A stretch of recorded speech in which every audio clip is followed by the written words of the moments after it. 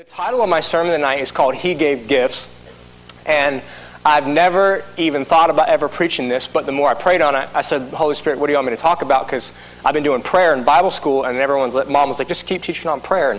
But then this other thing came up, gifts. And so I think that a lot of times when these ministers come, they're bringing a supply and a gift, and a lot of times it's me, like the other night, Pastor Mark was here, and you're doing a lot, you're going hard and working, and you're in the ministry, or you guys have jobs, and then, they come in on Sunday night, Monday night, Tuesday night, Wednesday night, and I felt like, he called me, or his Pastor Ken goes, hey, Pastor Mark wants to know if you're coming out tonight, and I said, yes, I'll be there, like I have a choice. He's expecting me, and I felt like the Lord, and my best friend went with me, and Osel went with me, and I feel like the Lord started dealing with me on, don't see it as that, you're just going to hear another sermon. Actually look at it as I've given gifts to the body of Christ, and there's something I want you to have and get. And if you look at it different, you'll receive differently. And I was like, oh, okay. Because something happened that night. I didn't know Pastor Mark was going to do this. But he was talking about healing, and not really physical healing, but a lot of times emotional healing, past healing, and he went and laid hands on everybody. And I don't know what happened to me, but when he laid hands on me, it was just like the peace of God just came over me. And I'm going to talk a little bit about spiritual impartation and what's happened when that happens. But a lot of times I think as growing up, and I know as a church body, we think like this because I'm a minister's son, I think like this. All we do is go to meetings, Mom and Dad. Why are we going to all these meetings? You got to be kidding me. We've been to meetings for 4 nights, and then we're going to go see another minister this weekend. Like, what is this guy going to say that's going to help me with my life? I need to go to bed. I need a break. I need to go play some video games or something, I need to go veg. But I started looking at those a little differently when the Lord started teaching me on this, because I didn't, and I know that you're getting the word. Faith comes by hearing, and hearing the word, and there's impartations and things. But just recently I started studying more about it because I was like, I've been in a lot of meetings, and I'm like, Lord, what is this doing for me? And I started to see a lot of changes. I started to see my faith growing, but I wasn't seeing exactly how it was happening. So he started teaching me on this, and that it's not really just a waste of time or for us to come hear a good sermon, or, hey, if I have time, I'll be there Monday night, or if I don't, maybe not, whatever. I got other things to do. And the Lord started saying, there's actually, these gifts are from me. Why would I put the fivefold ministry in the earth if you didn't need them? Why would I put the evangelist, the pastor, the prophet, the teacher in the local body if you guys didn't need to get gifts? It says he ascended on high and he gave gifts to men. So if, we can, if we don't need them, why did he put them? I mean, Jesus, that's Jesus. He gave them. So he must have known what he was doing to give them. Or else he was just wasting his time. Oh, I'm giving you guys gifts, so I want to take up your weekend. Give you guys something to do so you're not out of the bar drinking, but maybe you can be here on Friday night listening to Brother Jonathan. That way, I don't think that's what his purpose was. God, the Son of God, saying, hey, there's actually a real purpose for this gift, and I want you to be there to receive. And so that's what I want to talk a little bit about tonight. So we're going to go to 2 Kings chapter 2, verse 1. The first thing the first thing is the anointing on the man of God is transferable. And now in the New Testament, it's actually transferable on the laying on of hands. David really didn't do anything until Samuel came and poured the oil on him. But now, fast forward to the New Testament, how is that? It's the laying on of hands is actually the transfer of the anointing. And that's what I realized the other night when Pastor Mark laid his hands on me, and he's done it so many times, that I'm sure that every time he's done it, and Rick Renner, I have a little piece in his book that I'm going to read, and he talks about how it actually establishes you, and it increases the gift of God on your life as you continue to be in those meetings with the anointing and growing in God. So, number one, the anointing is transferable. 2 Kings chapter 2, that verse 1. And it came to pass when the Lord was about to take up Elijah to heaven by a whirlwind that Elijah went with Elisha from Gilgal. And then Elijah said to Elisha, stay here, please, for the Lord has sent me on to Bethel. But Elisha said, as the Lord lives and as your soul lives, I will not leave you. So they went down to Bethel. Here's another story like Solomon. He's doing over the required amount. Think about if Dad, being my spiritual, says, son, I want you to stay home. You're not coming with me. I'm going to an important meeting. And Elijah goes, absolutely not. I'm coming with you. Whatever you're going to get, I'm getting it too. There's been times that I did that when I went to Israel. Mom and Dad were like, we're going to Israel. You're staying home. I went to God and said, this isn't fair. I'm going to Israel in Jesus' name. And I was like, man, if we teach this faith stuff, I'll walk around the office confessing the word. Dad goes, well, yeah, you can confess the word, but you can go next year. Your confession will get you there next year. You can go. Well, I didn't know that Mary Fran was going to come and write me a check for whatever the amount was to get me there. And that same year. So I went with Dad. So there's times I think you can override, and I wasn't being, rebellious against my father, but it just wasn't, the money wasn't there. And I said, whatever you're going to get in Israel, I'm going to get it too. So Elisha says, the Lord lives, and as your soul lives, I'm not leaving you. So they went down to Bethel. Now the sons of the prophets who were at Bethel came to Elisha and said to him, do you know that the Lord's going to take away your master from you today? And basically he says, yes, I know. Keep silent or shut up. And Elijah said to him, Elisha, stay here. Again, please, for the Lord has sent me to Jericho. And he said, as the Lord lives, and as your soul lives, I'm not leaving your side. So they came to Jericho. Now the sons of the prophets who were at Jericho came to Elisha, basically said the same thing. Verse 6, Elijah said to him, stay here, please, for the Lord sent me on to Jordan. And he said, as the Lord lives, I'm not leaving your side. Now 50 men, the sons of the prophets, went and stood facing them at a distance. So they followed him. So it's like the prophets that were in the school of the prophets knew what was going on. They knew he was leaving. But somehow they weren't as close to Elijah as Elisha was. And I don't think they're paying the price that Elisha paid. And 50 men, they went and stood facing them at a distance. And while the two of them stood by the Jordan, Elijah took up his mantle, rolled it up, struck the water, and it was divided that way. I thought that's pretty cool if you take your jacket, roll it up into a hot dog, and strike the water. But Elijah did some crazy stuff. You ever read the stuff that Elijah did? And he's Old Testament. I was telling this in the Bible school the other night. I love reading the story of him. He called down fire 4 times. 1 time with the prophets of Baal, 3 times at will when Ahab's son came after him to capture him. He outran a chariot. Ahab's assistant said, I don't know where, when he came down, he says, I'm coming to see the king. And he said, Elijah, you say that, but then sometimes the Spirit of the Lord will whisk you away. So he was transported in the Spirit. And he's Old Testament. He prayed and the rain came. The man was just, on behalf of Israel, the man did amazing things. And so, but he's all Old Covenant. Think about a new covenant person with the Spirit of God and Jesus in them. Why are we not tapping into this? What was Elijah doing without the Spirit of God in him? He had the Spirit come on him, where he was able to perform these things that God, and I believe it has to do with the closeness that he walked with God. And you can see that how Elijah walked close to Elijah.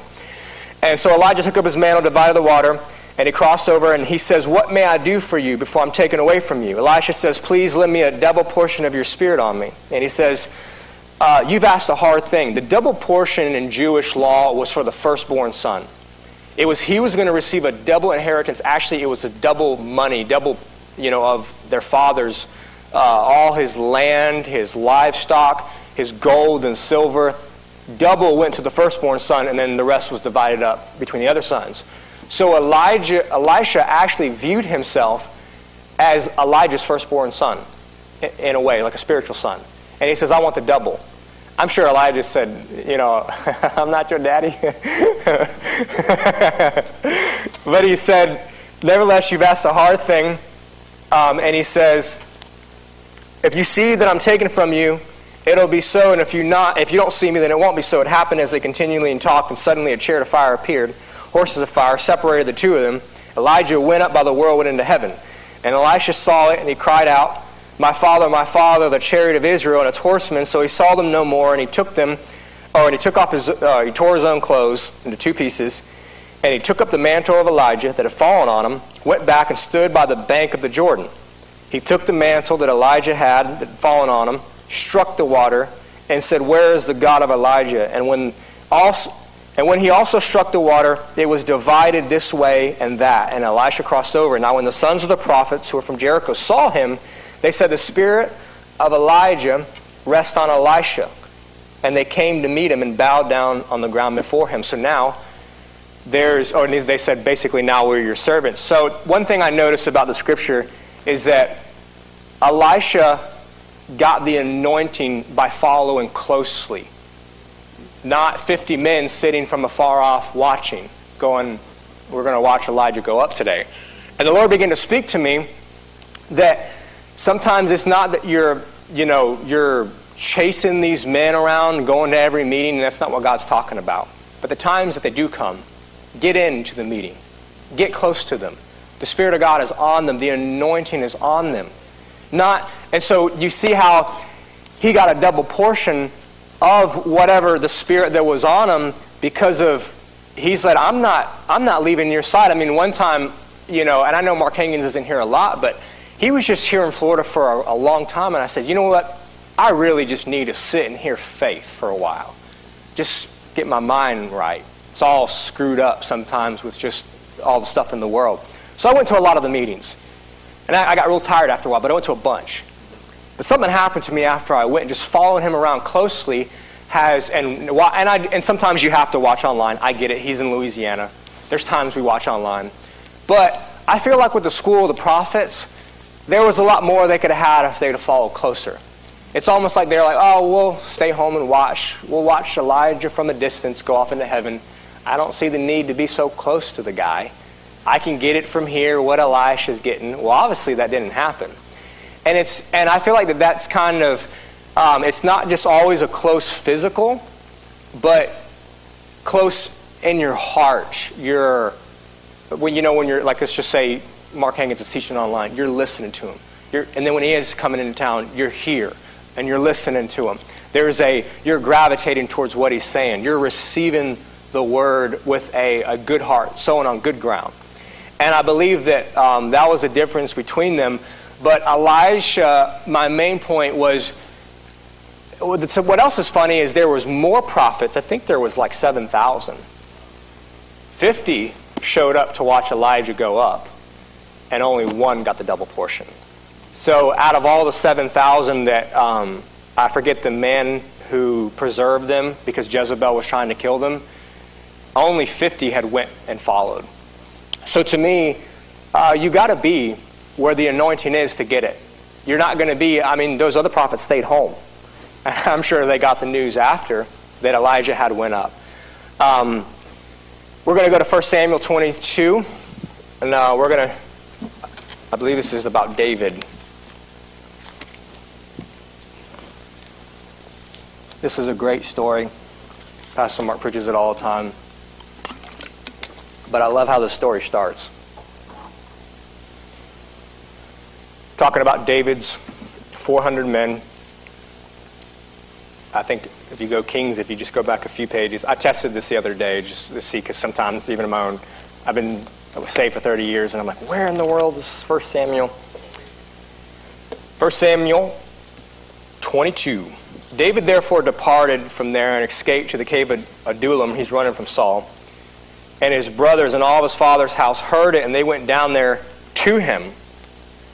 And everyone who was distressed, and everyone who was in debt, and everyone who was discontented gathered to him, and he became captain over him. There was about 400 men with him. So I noticed a few things here.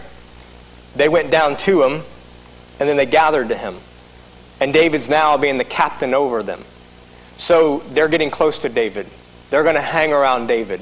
They didn't stay home. And so if we jump to 1 Chronicles 29, just now you go to the right a few pages. And think about these men.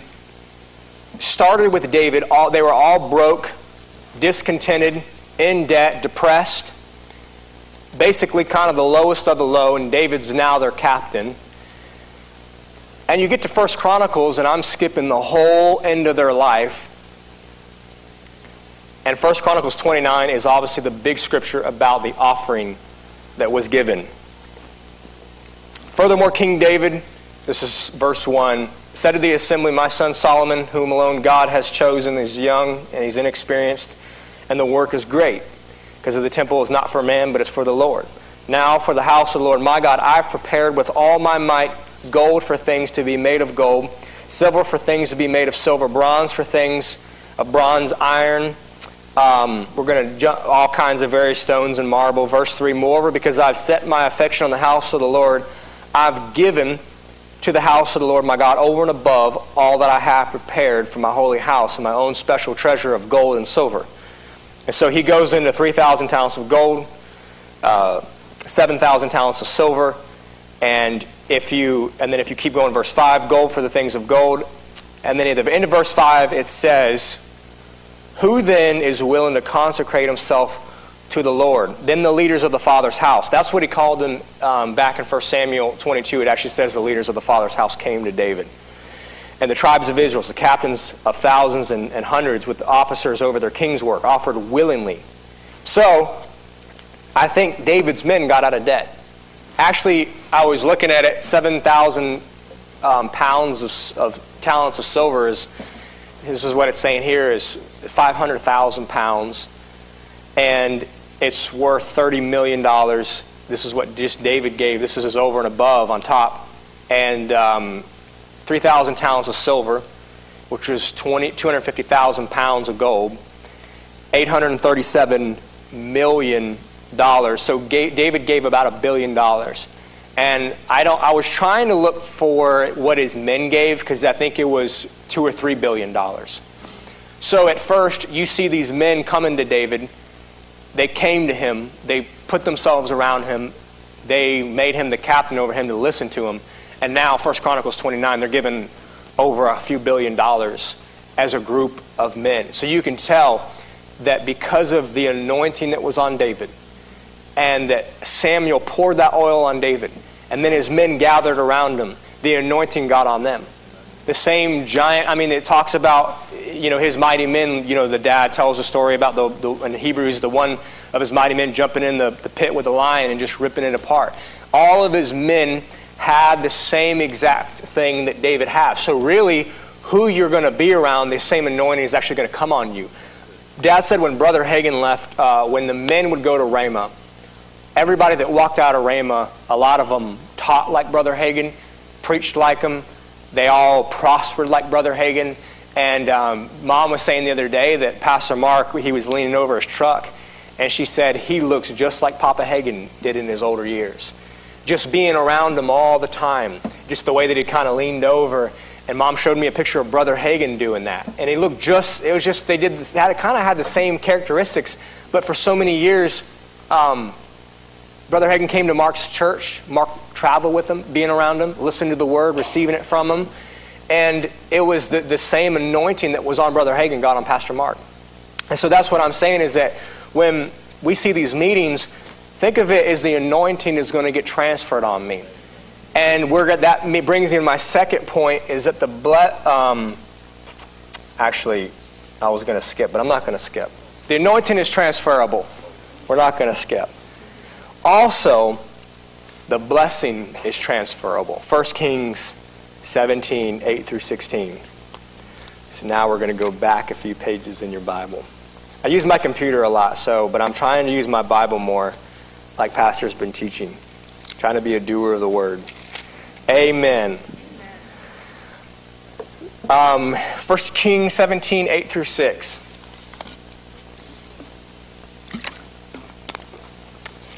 So the word of the Lord came to Elijah, saying, arise and go to Zarephath, which belongs to Sidon, and dwell there, for I've commanded a widow there to provide for you. So he arose and went to Zarephath, and when he came at the gate of the city, indeed a widow was there gathering sticks, and called to her and said, please bring me a little cup of water that I may drink. And she was going to get it, and he called her and said, please bring me a morsel of bread in your hand. And so she said, as the Lord God lives, I do not have bread, only a handful of flour in a bin and a little oil in a jar. And see that I'm gathering a couple of sticks, that I may go prepare it for myself and my son, that we'll eat and die. Elijah said to her, do not fear, and go do as I've said, but make me a small cake from it first, and bring it to me, and afterwards make some for yourself and for your son. Thus says the Lord God of Israel, the bin of flour shall not be used up, nor shall the jar of oil run dry, until the day of the Lord sends rain on the earth. Amazing to me how for her to get her miracle, he's going to send a man of God, a prophet. So going back to God gave gifts, the fivefold ministry. View them as when they come, they're bringing a gift. They may be bringing your miracle to you. It's not that if them two wouldn't have been in the same where the Lord told him to go to Zarephath, and he's told the widow, I'm bringing somebody to you. And he told him, I'm sending you. So there's obedience on both parts here. But it's not that she just sat home and listened to worship music and listened to Elijah preach online. Elijah went to her and she received him. And so there was actually a physical place that they met. And that's the whole point that I'm really trying to get to, is that show up to the meetings, because there could be something that God is going to get to you that you may not get it. You're probably not going to get it any other way, because you're seeing in His Word that these two people are actually in a physical place together. And and obviously the story is that she's about to die anyways, and I guess she's going to eat her last cake, and Elijah says, give it to me. And because he understands what the anointing that's on him, she's thinking naturally, I think I give it to you, I'm just going to die quicker. I'm like, you're already going to die. Might as well do something different. You're already on your way out. Try something new. So that's what she kind of thinks, well, I'm already dying, I'm going to bake him a cake. And when she did that, her oil never ran out until the time of the end of the famine. And so, but there had to be a meeting place for both of them to come together, for her to get the blessing, the transfer of the anointing. And so that the next one I'm going to do is 1 Kings 18:1. So you're just going to look right over. And it came to pass after many days, the word of the Lord came to Elijah in the 3rd year, saying, go present yourself to Ahab. I'm going to send rain on the earth. So Elijah went to present himself to Ahab, and there was a severe famine in the land. So here we go again. God wants to bless Israel. He wants to pull them out of the famine. What does he do? He sends a prophet.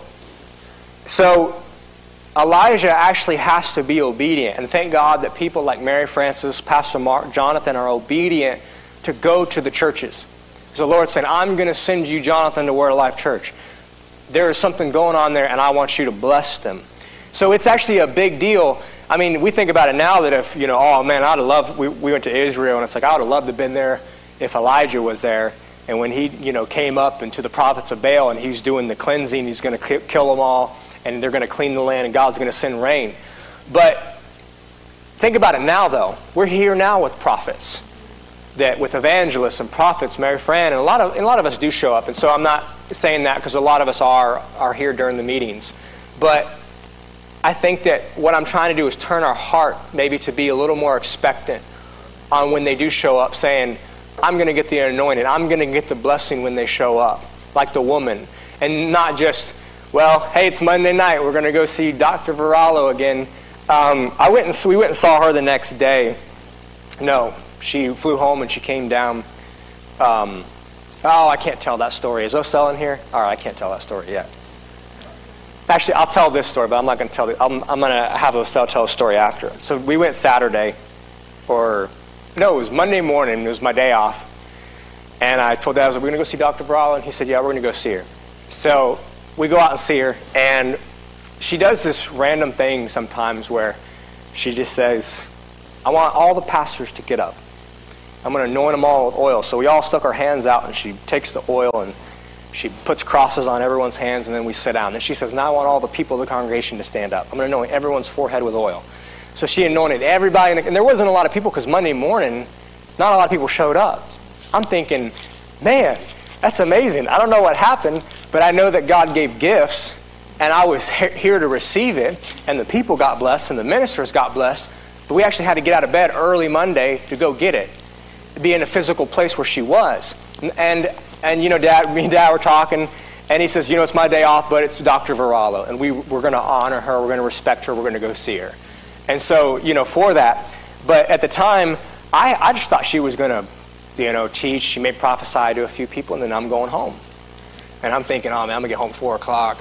And I've been in so many meetings with her now that I'm used to seeing what she does. I'm like, yeah, I know what she's going to do. I didn't know what she was going to do that day. And I'm glad I went. And the Lord started dealing with my heart look at these meetings a little differently than you've been looking at them. Instead of just going, hey, this is great, we support her, we love her, we honor her. No, go in expecting that something's going to happen. Because it did happen. So Israel was blessed because the prophet showed up. So let's do Ephesians 4:8. Ephesians 4:8.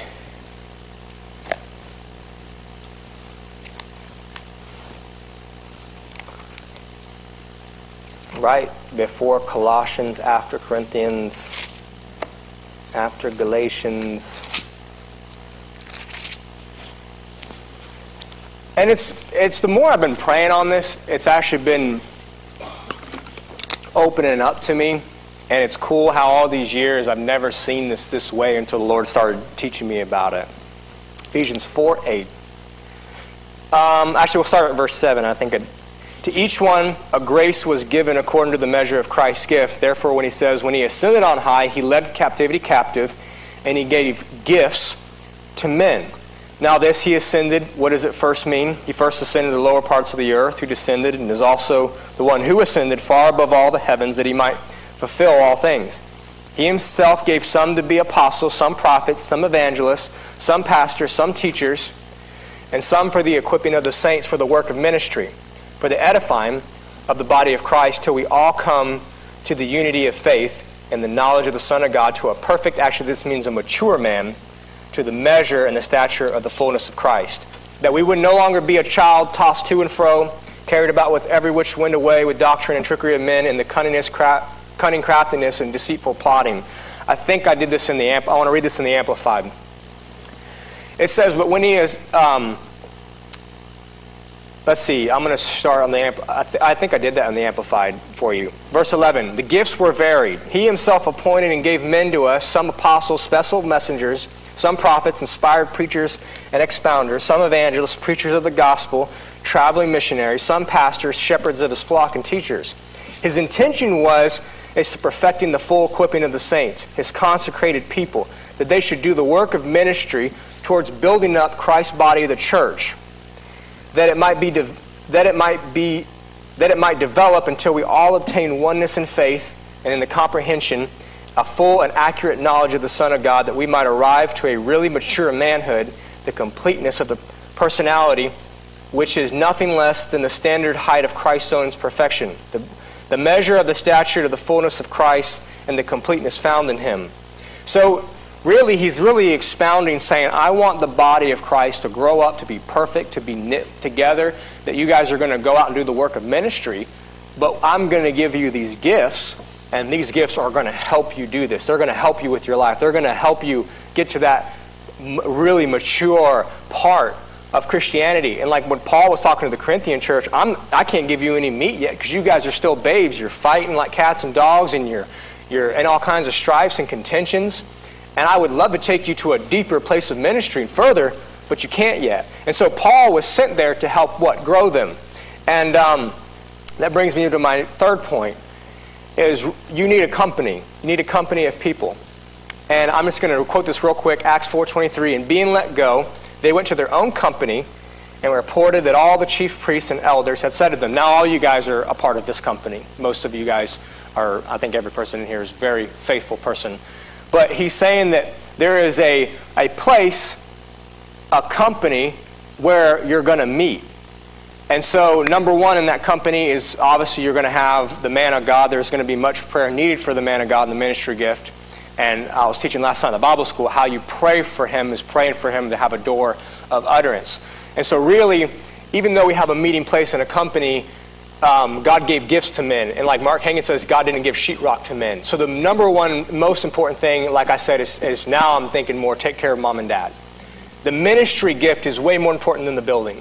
I think sometimes we get wrapped up going, oh my gosh, we need to do this and we need to do that, and this isn't right in the building, and this, and then pastor's working his tail off and mom's working her tail off, or just things are happening between them and the people. And the real thing I think we need to protect is the ministry gift, because that's what's actually bringing the blessing to us. It's not necessarily the building, and sometimes You know, I get so much wrapped up, like Solomon, I want to make the house of God beautiful and lovely. But really, the most important thing is when these people come, and like when mom and dad come, or when Pastor Mark comes, that we're really honoring and taking care of them, because that's the real gift. Yeah. This is just the company, the place we meet. Yes, we want it to be beautiful, but don't ever put the building above the gift of God, which is actually in a person. So really value people and the gift of God that's in them and people around you. So number one is going to be the gift or the person of God, the man of God. And I think in Ephesians 6:18-20, you can put it on the screen, praying always with all prayer and supplications in the Spirit, being watchful to the end, and persevering in supplications for all the saints, and for me, that utterance may be given to me, that I may open my mouth boldly to make known the mystery of the gospel, for which I am an ambassador in change, that I may speak boldly as I ought to speak. Paul is saying here is pray for me, because if you pray for me, I'm going to be able to boldly declare the mystery of the gospel to you. That's going to benefit us, hearing the things we need to hear to accomplish the things we have. So praying for pastors, praying for ministry gifts, praying for the fivefold gifts of the ministry. I've been praying a lot for Pastor Mark, just over his health. And the Lord gave me some dreams one night, and I saw some things, and I was like, oh, that can't be right. The guy's got to be a tank. He just preaches every night. Well, then I talked to someone close to him, and they said, yeah, he actually just went and got checked out. Doctor's been telling him, he needs to do this, and that. I said, oh, I guess that's why the Lord had me praying for his health. Because if Satan can stop that ministry gift, think about how many people he's touching in the world right now. And so pray for ministry gifts. Pray for, people are always like, I love it when I go, like, Pastor Mark, lay your hands on me, lay your hands on me. I want to get, give me, my name is Jimmy. That's how we are sometimes. But I realized that the Lord, the more I started praying for him, the more he started opening up dreams to me, that me and Pastor Mark in these dreams were doing stuff, and I'm like, man, maybe in the Spirit, I'm like helping him out, with his ministry. I don't have any idea. But I'm starting to take the fivefold ministry a lot more serious than I have. Not just, I'm here to hear Pastor Mark, but I'm praying for him. I'm partnering with them in prayer. I'm praying for mom and dad a lot more in their health, because really the blessings like Elijah came to Israel through him, through a person. You have a ministry gift inside of you. And I'm going to show you that about Stephen. Because Stephen was not in the fivefold ministry. But, he didn't last long. If you know what happened to Stephen. But he went out with a big bang. So the second thing is, actually, oh man, should I jump down? Actually, I'm going to stay true to my notes. I want to jump around. Oh, no, it's right here. Right before I'm going to do this, corporate body is next, the ministry body, which is us. Acts 2, 1-4.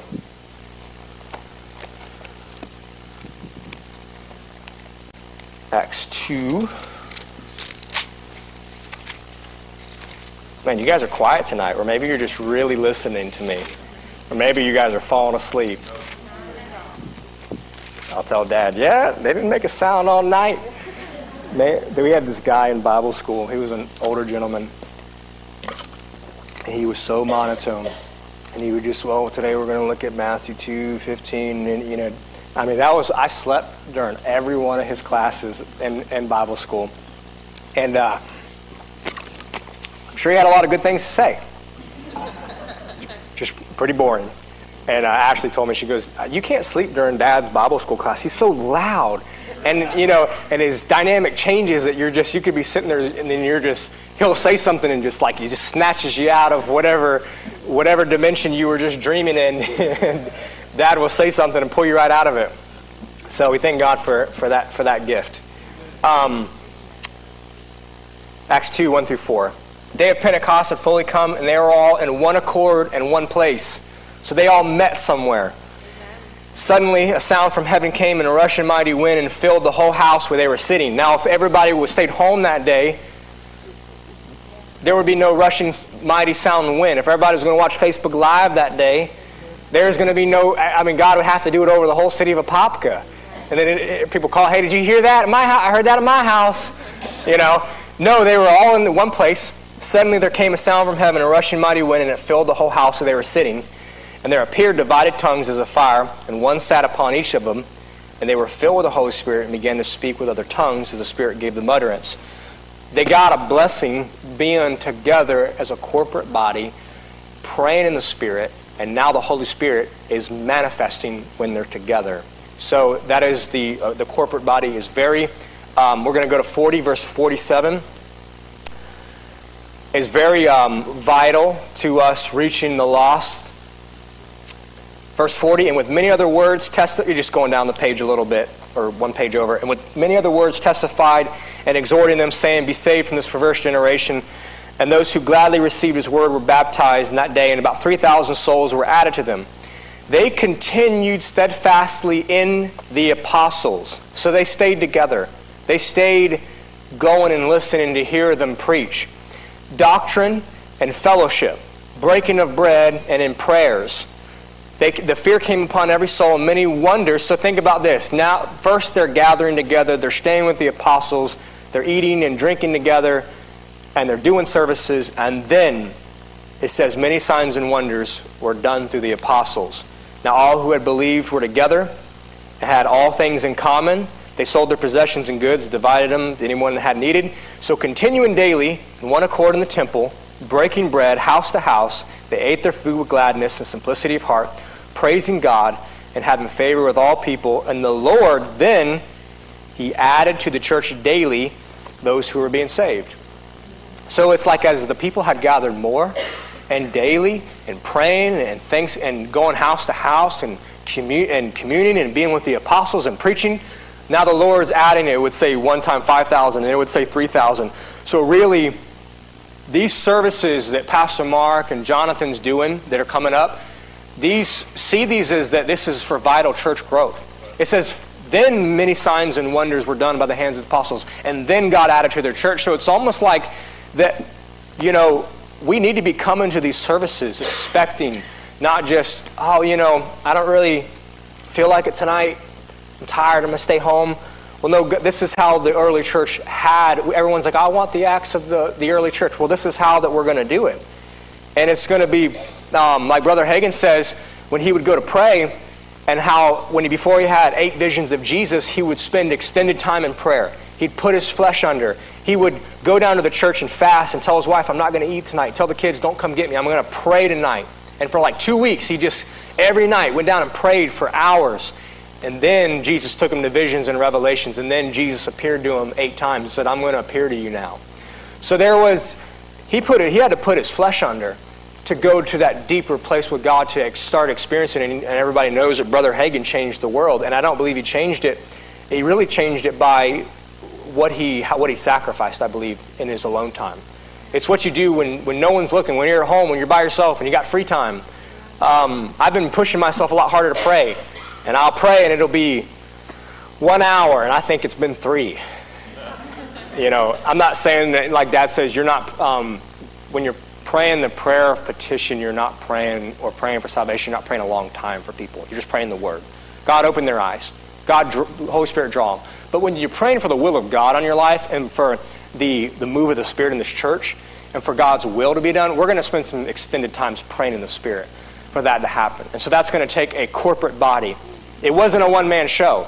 The apostles didn't do it outside of the people. They weren't a one-man band running around getting everybody saved. No, it says that they together. That means that every person gathering, breaking bread, fellowshipping, it's going to be a part of everybody. It's not a one-man band. It's not just a pastor, or it's not just Mark Hankins is going to do it and make it happen. It's all of us together. And Willis is saying, or Willis is just stretching. I thought he was really liking the sermon. Let's go to Acts 6, 1 through 10, because I want to look at Stephen.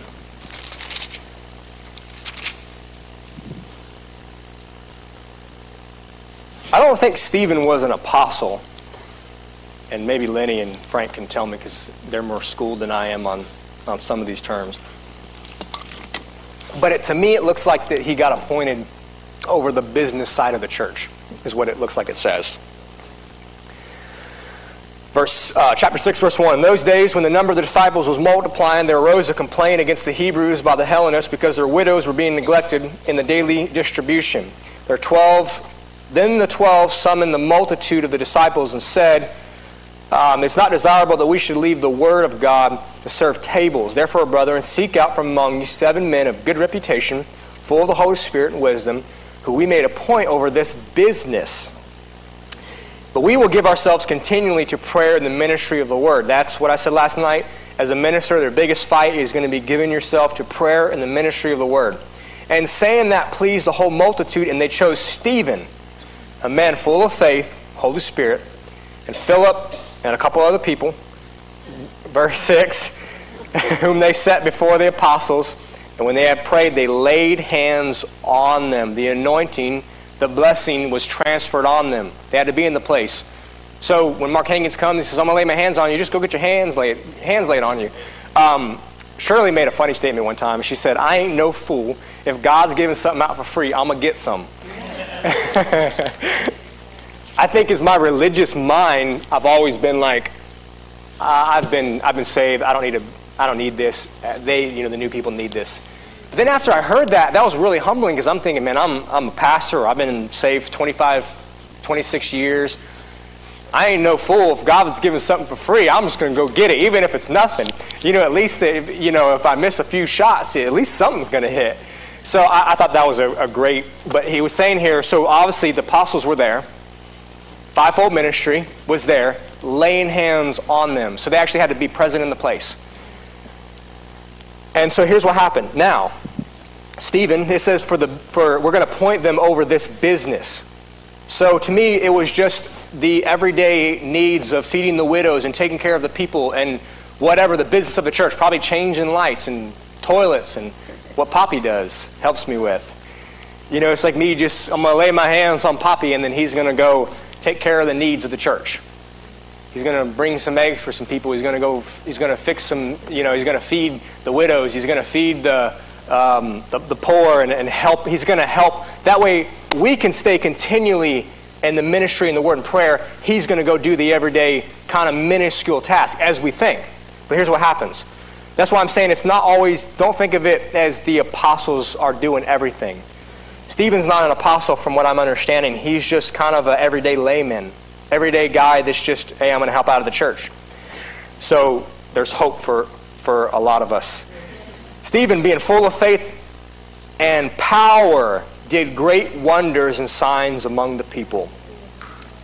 So basically, I'll read a little bit more. Then there arose from some was called the synagogue of the freemen, the Cridarians and Alexandrians, and those from Sicily and Asia, disputing with Stephen, and they were not able to resist the wisdom and the spirit by which he spoke. They secretly induced men to say, we've heard him speak blasphemous words against Moses and God. And they stirred up the people and the elders and the scribes, and they came on him, seized him, and brought him out to the council.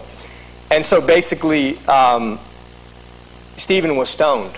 But amazing to me that how everyday layman comes to a service, he's faithful. It says that he was a faithful man. He was full of faith, and he had a good reputation. And they laid hands on him. Then power and great signs and wonders, verse 8, among the people. View these services as that when Mark Hankins lays his hands on you, if he does, and when he does, because you know how he is. When Jonathan, if he calls you and lays hands, or to be present in the services, be ready, expecting to receive something. There was you remember the men, the lame man, when Peter and John were going up to the temple in the third hour to pray, and he said he looked on them expecting to receive something from them. And he said, silver and gold have I not, but what I have I'm going to give it to you. So at least they were expecting something.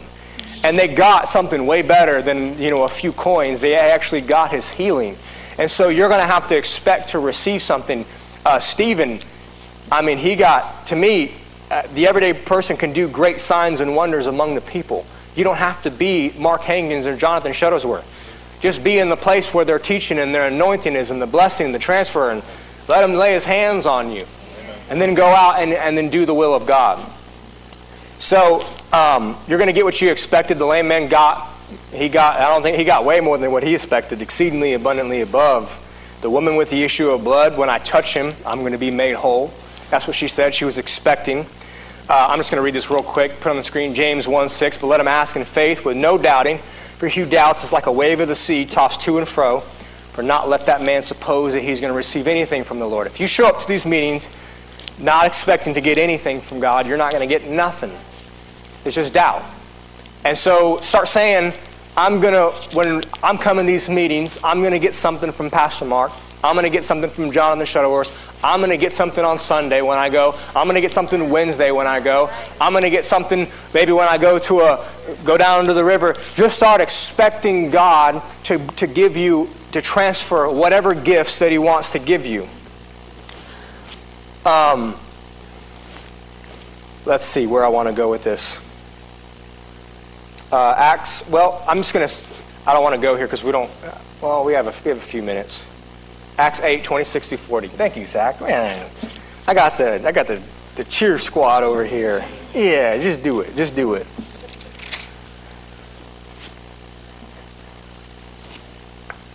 Acts 8, 26 through 40.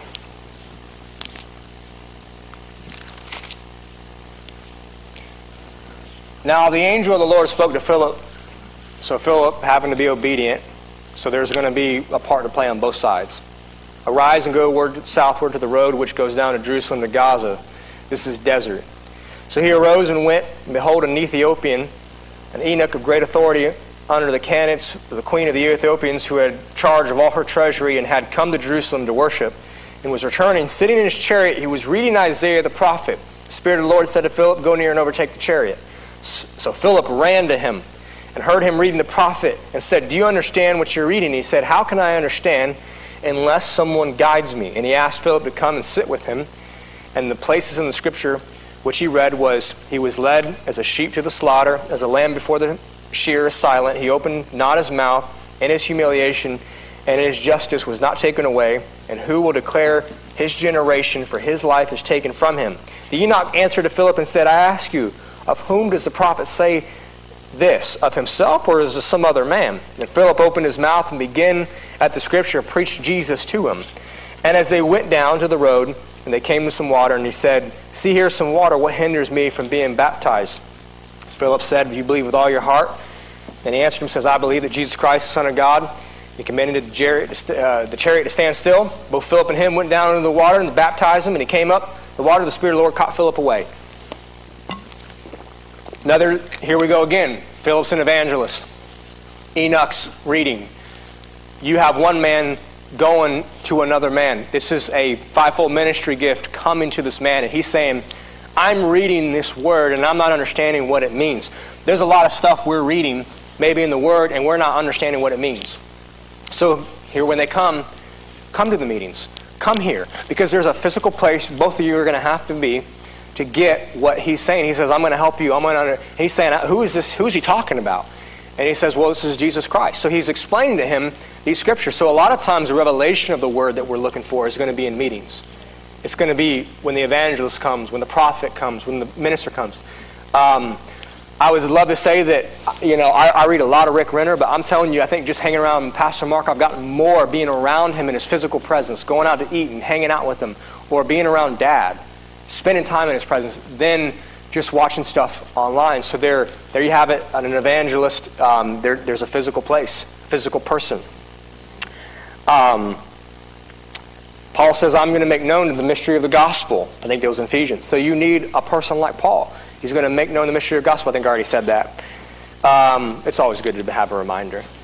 You never say it. Brother Hagin preached on Mark 11, 23 and 24 so much that Jesse Duplantis says, well, Brother Hagin already wore this scripture out, so I figured there's nothing else I could say on it. Actually, I'm going to take a side journey.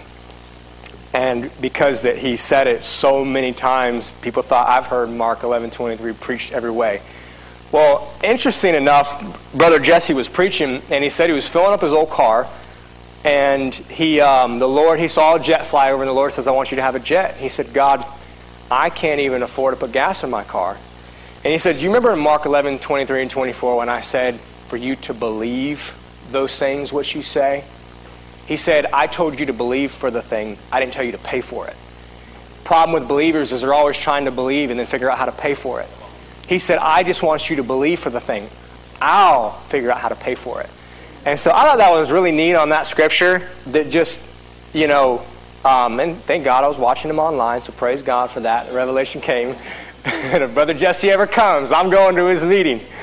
But I thought that was a really cool explanation of Mark 11:23. So now in my prayer time, I'm not trying to figure out how to pay for stuff and get it to happen. I'm just, okay, God, if you told me to do this, I'm going to believe you for it. And you're going to take care of it. You're going to pay for it. Let him do it. I mean, salvation's already impossible. The gifts of the Holy Spirit's already impossible, but doable. Brother Jesse always says that. It's impossible, but it's doable. With God, all things are possible. Let him pay for it. Quit trying to figure out how all these things are going to happen in your life. And you're like, okay, I'm believing God, but if I save up this much money and then I'll do it. It's just like, no. I didn't know what was going to happen. And that gives me to another story, the part with my message. I was with Pastor Mark, and he says, why don't you come out during camp meeting? And we only go out twice a year. We don't do 3 times a year because that's just a lot of traveling. And, Mom was like, well, we got a lot going on. I think we're going to stay home. And he was like, well, no, I'll fly you out on my jet. So Mom goes, hey, I know we're going already out there 3 times. You want to go out again? I said, if he's asking, we better go. And, I'm thinking, man, I'm going to be tired. Well, I didn't know that when I went out there, I was going to be coming home with a truck. So being in the place with the man of God, being around, listening to the word, and I was like, hey, I want to serve you. I want to wash all your trucks. And I did that, went over there, and I washed all of his trucks. And then me and him started talking. He's like, so when are you going to get a new truck? Blah, blah, blah. I said, I'm believing God for... And he goes, why don't you buy my truck?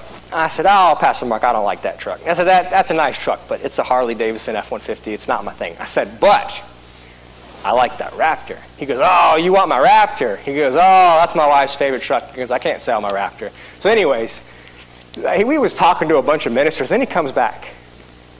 He goes, all right, I'm going to sell you my Raptor. And I said, what? I said, Pastor Mark, I can't afford that. He said, no. He said, what can you afford? I said, are you serious? He said, I'm dead serious. So I'm so glad that I just said, you know what, I'm going to go. I'm tired. I don't want to go to any more meetings. I've been to 1,000 Mark Hankins meetings. We all run, dance, jump in the Holy Ghost, hallelujah, shout. I'm like, we're going to do it again this week. And that's the way I viewed it. So we're just going to go run, have some Holy Ghost meetings. We're going to dance. We're going to throw some money in the offering bucket. I'm going to come home broke. I'm going to have to work extra hard to save my money back up.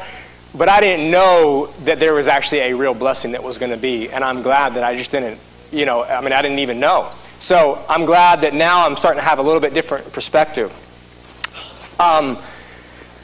So Romans 1:11, I think it's the last thing I'm going to do real quick. Because Rick Renner talks about imparting spiritual gifts. We all know that Jesus said, don't leave Jerusalem till you're endued with power. He told them to go to a place. Acts 2, they were assembled in one place. The Holy Spirit fell. The place was shaken. Acts 5:12, through the hands of the apostle, they were all in one accord at Solomon's porch. So they were all meeting at Solomon's porch. So there, I'm driving the point. I think I'm kicking the horse now because it's already dead. But I'm driving the point home that there's gifts that God's going to give us. And there was one scripture. You remember the centurion when he said, I think he was praying for he wanted one of his men or his daughter to be made whole. Oh, Matthew 8:8. I'm going to read this real quick. He says, Lord, I'm not even worthy that you come under my roof. Just say the word and my servant will be healed, for I am myself as a man under authority, with soldiers under me. I tell one to go, he goes. Another one comes, he comes. I tell my servant to go, and he does it. Jesus heard this and marveled, and he said to the following, truly, I tell you, I've not found anyone in Israel with such great faith. What was the centurion expecting? He was expecting that Jesus was just going to give him a word, and the man was going to be healed. So he showed up to Jesus, show up to these meetings expecting something from God. And Jesus said, wow, all I have to do is just say the word. And so just when you start praying about it, Lord, start asking yourself, what do I want from these things coming up? What do I want to do in my life? What's God been putting in my heart that I haven't done yet, that I haven't seen yet, that I want to do in ministry? And so I'm going to start, I think, for myself with Pastor Mark, just writing some things down. But 1 Peter 4:10, and this is Rick Renner, every man hath received the gift. That is not it. that is definitely not it. July 20th. Here we go. Romans 1:11. For I long to see you that I may impart unto you some spiritual gift to the end that you would be established.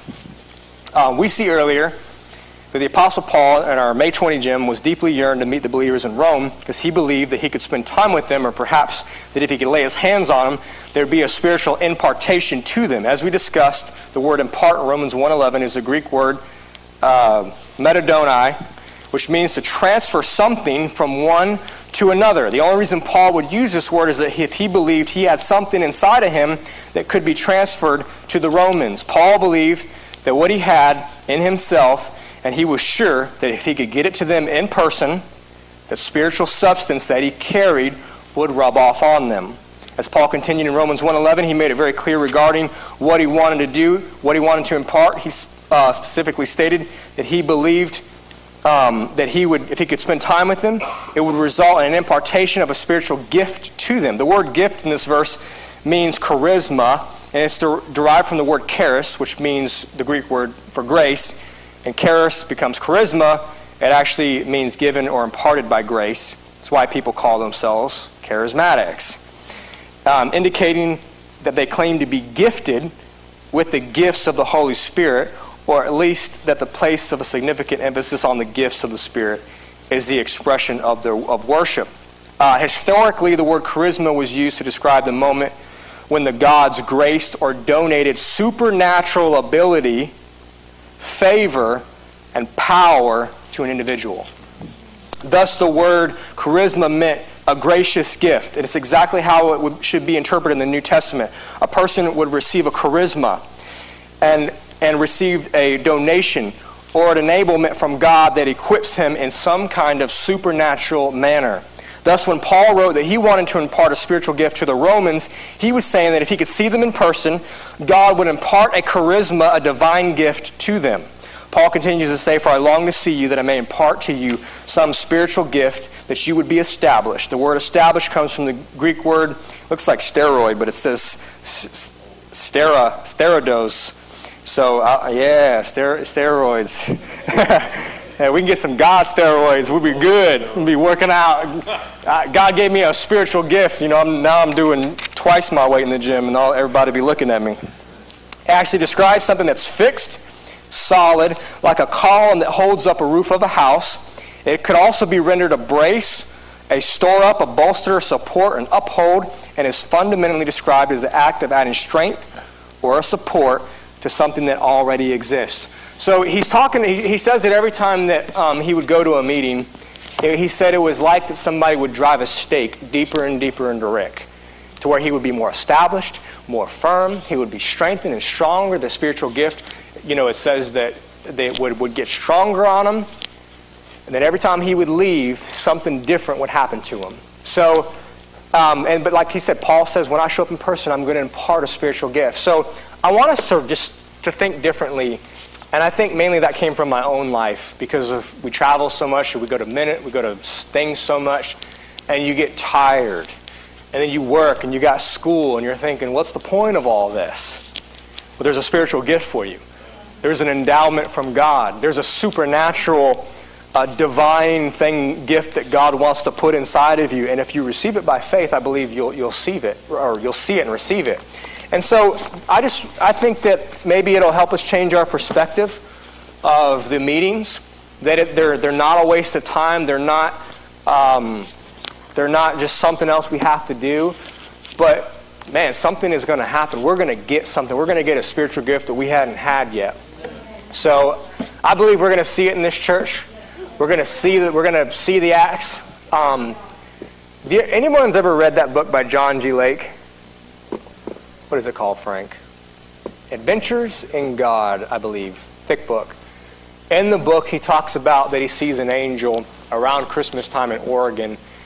And he said to them, I think their last conversation, and the angel was talking to him, and he said, what is it that this generation needs to see that would fulfill every hungry human heart? The angel grabbed the Bible out of him and says, Acts 2, he says, contend for this, strive for this and this alone would actually fulfill the hunger of the human heart and actually would bring a revival. And so he was saying Acts 2, was what the church needs to strive for. And so I believe we're coming back to that. You can go home and read. That's basically the Holy Spirit fell on them. They prayed in the Spirit. They prayed in tongues. And I believe that the church is coming back to that. So that's what we've been praying and believing God for, that we're going to start seeing. I mean, I've grown up in church. It can get boring just listening, but now it's like I want to see something. I want to see some things happen. I want to see signs and wonders in the heavens. So I want to see some Stephens do some full of the power of God. So we're going to pray. Father, we thank you for your word. We praise you tonight for just the spiritual gifts, the fivefold ministry, the people that are coming, that we're not going to take them lightly. We're not going to say, hey, I don't have time, I'm busy, but actually view that as we're going to get a spiritual gift from you. We expect to receive from you. We're expecting these things. We're getting ready for them. We're excited, and we're going to be at all the meetings, Heavenly Father, and expect your best blessing in the name of Jesus for the times that we're in. Amen. I love you guys. We hope you enjoyed this message by Word of Life Church. We just wanted to let you know there's a lot more content on our website at wolapopka.com. From our YouTube channel, to our podcast, to our SoundCloud, and many more events. We also wanted to let you know that we love giving you these messages. And it helps us too, that if you would love to give to what we're doing, it helps keep all these messages free. You can just simply go to our website and click the big Give Now button. Or you can text 407-955-5345. And remember, our pastor's vision is this: we grow Christians. So we thank you for listening, and we'll see you next time.